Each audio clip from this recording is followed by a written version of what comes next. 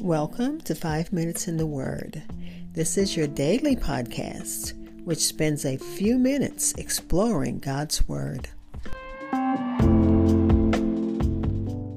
We are continuing our study in the book of Acts. We're still in chapter 8, looking at verses 24 and 25 from the New Living Translation. Simon the sorcerer was apparently terrified by what Peter, the Apostle Peter, told him. Simon wanted to buy the gift that Peter and John had. And that gift was when they laid their hands on the Samaritans, they received the Holy Spirit. So he wanted to purchase that power. And Simon Peter told him, according to the Phillips translation, he said, to hell with you and your money. And he told him he needed to repent because his heart was poisoned by bitterness and bound by iniquity. And this terrified Simon the sorcerer. So he asked Peter to pray for him. So let's listen to Acts chapter 8, verses 24 and 25 from the New Living Translation. Then Simon answered and said, "Pray to the Lord for me, that none of the things which you have spoken may come upon me." So when they had testified and preached the word of the Lord, they returned to Jerusalem, preaching the gospel in many villages of the Samaritans. Again, Acts chapter 8, verses 24 and 25, read from the New King James Version. I'll be back with insights and close with prayer. Hi, this is Hope Scott. I am your host of 5 Minutes in the Word, a daily podcast which spends a few minutes exploring God's Word. Thank you for listening and following my podcast, which can be heard almost anywhere podcasts are heard, including Spotify, Apple Podcasts, and so many other platforms. Like and follow at Minutes Word on Facebook and Twitter.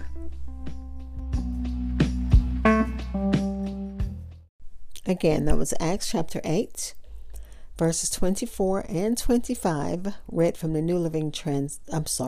the New King James Version. Simon understands the gravity of Peter's words, but Luke does not report whether Simon either truly repented or he just asked for the prayer so that what Apostle Peter told him would happen wouldn't happen to him. He says, pray to the Lord, and it could be understood as him seeking to avoid the Holy Spirit being against him, not necessarily him seeking Christ. And that was one commentary. I really like what Matthew Henry had to say. Simon the sorcerer's request to pray for him in verse 24, which is what I just read. He asked for them to pray for him because he was startled and put into confusion by what Peter had said, finding that he did not want any of this to happen to him. He cries out, "Pray to the Lord for me, that none of the things which you have spoken come upon me."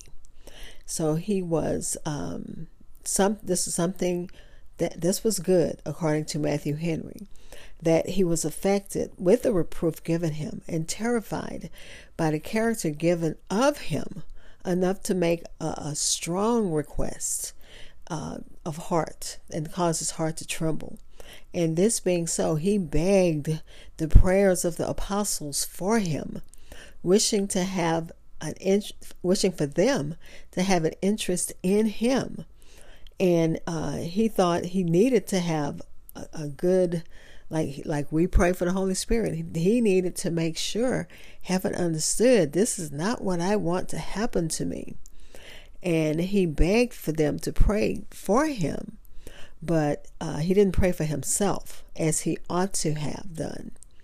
And in the desiring them to pray for him, his concern is more that he didn't want divine judgment, a divine retribution. He made himself liable to be prevented, then that his corruption might be mortified and his heart saved, I guess, by divine grace, that he would be made right in the sight of God. So he, like Pharaoh, just prayed for Moses, asked Moses to entreat God that he would take away death only, take away this death only, and not take away the sins or the hardness of their hearts. So that's something to think about, even for us, when we've been reproved and rebuked. What does the Holy Spirit need us to do? Do we need to ask for someone to pray for us and not repent, not seek God for ourselves? And sometimes we feel like, okay, God, I'm praying, but my prayers are just touching the ceiling. They're not going anywhere. But God does hear, and he does answer prayers. But we do have to ask with sincerity of heart. And then the apostles, and I'm still one who believes that Jesus said what's in his hands can't be snatched out. So if Simon the sorcerer accepted Christ, and I just my own personal thought, because the commentaries, one said maybe he did, and then Matthew Henry said maybe he did, maybe he didn't. But that's not for us to judge, because we're not the Holy Spirit. That's up to God to judge. But let me continue.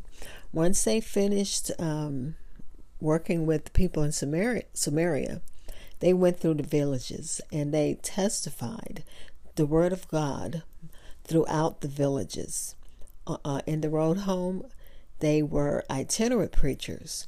As they passed through many villages of the Samaritans, they preached the gospel. And though the congregations were not so considerable as they were in the cities, neither in number or figure, their souls were just as important. And the apostles did not think it below them to preach the gospel to them. And we thank God for, as again we look at those who are persecuted, and we're going to start with Ethiopia today. We thank God for those who think it's beneath them to preach even to the poorest of God's people. They preach from the highest mountain to the lowest valley, because that's what God's word does. It reaches us where we are. Let's pray.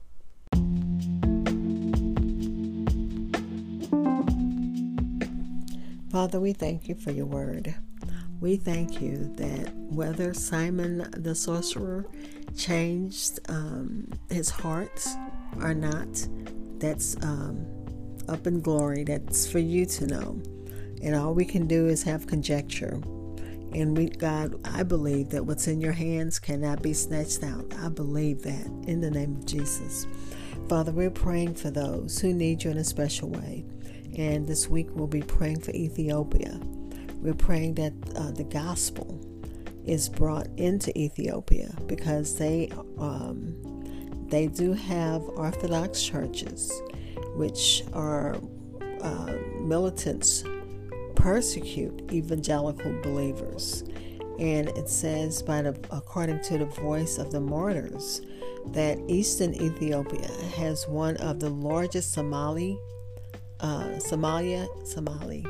populations in the world, and Christians there are persecuted by both their communities and their families. So God, we're praying for those Christians.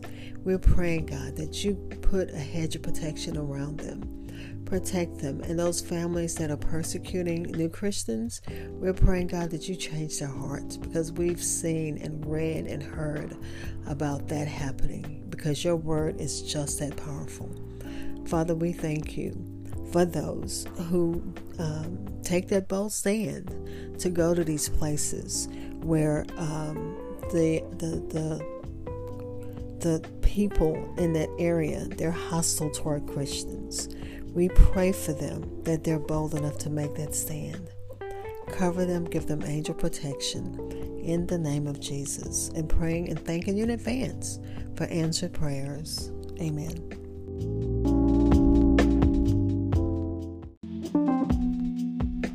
Thank you for spending time in God's Word with me. Be blessed.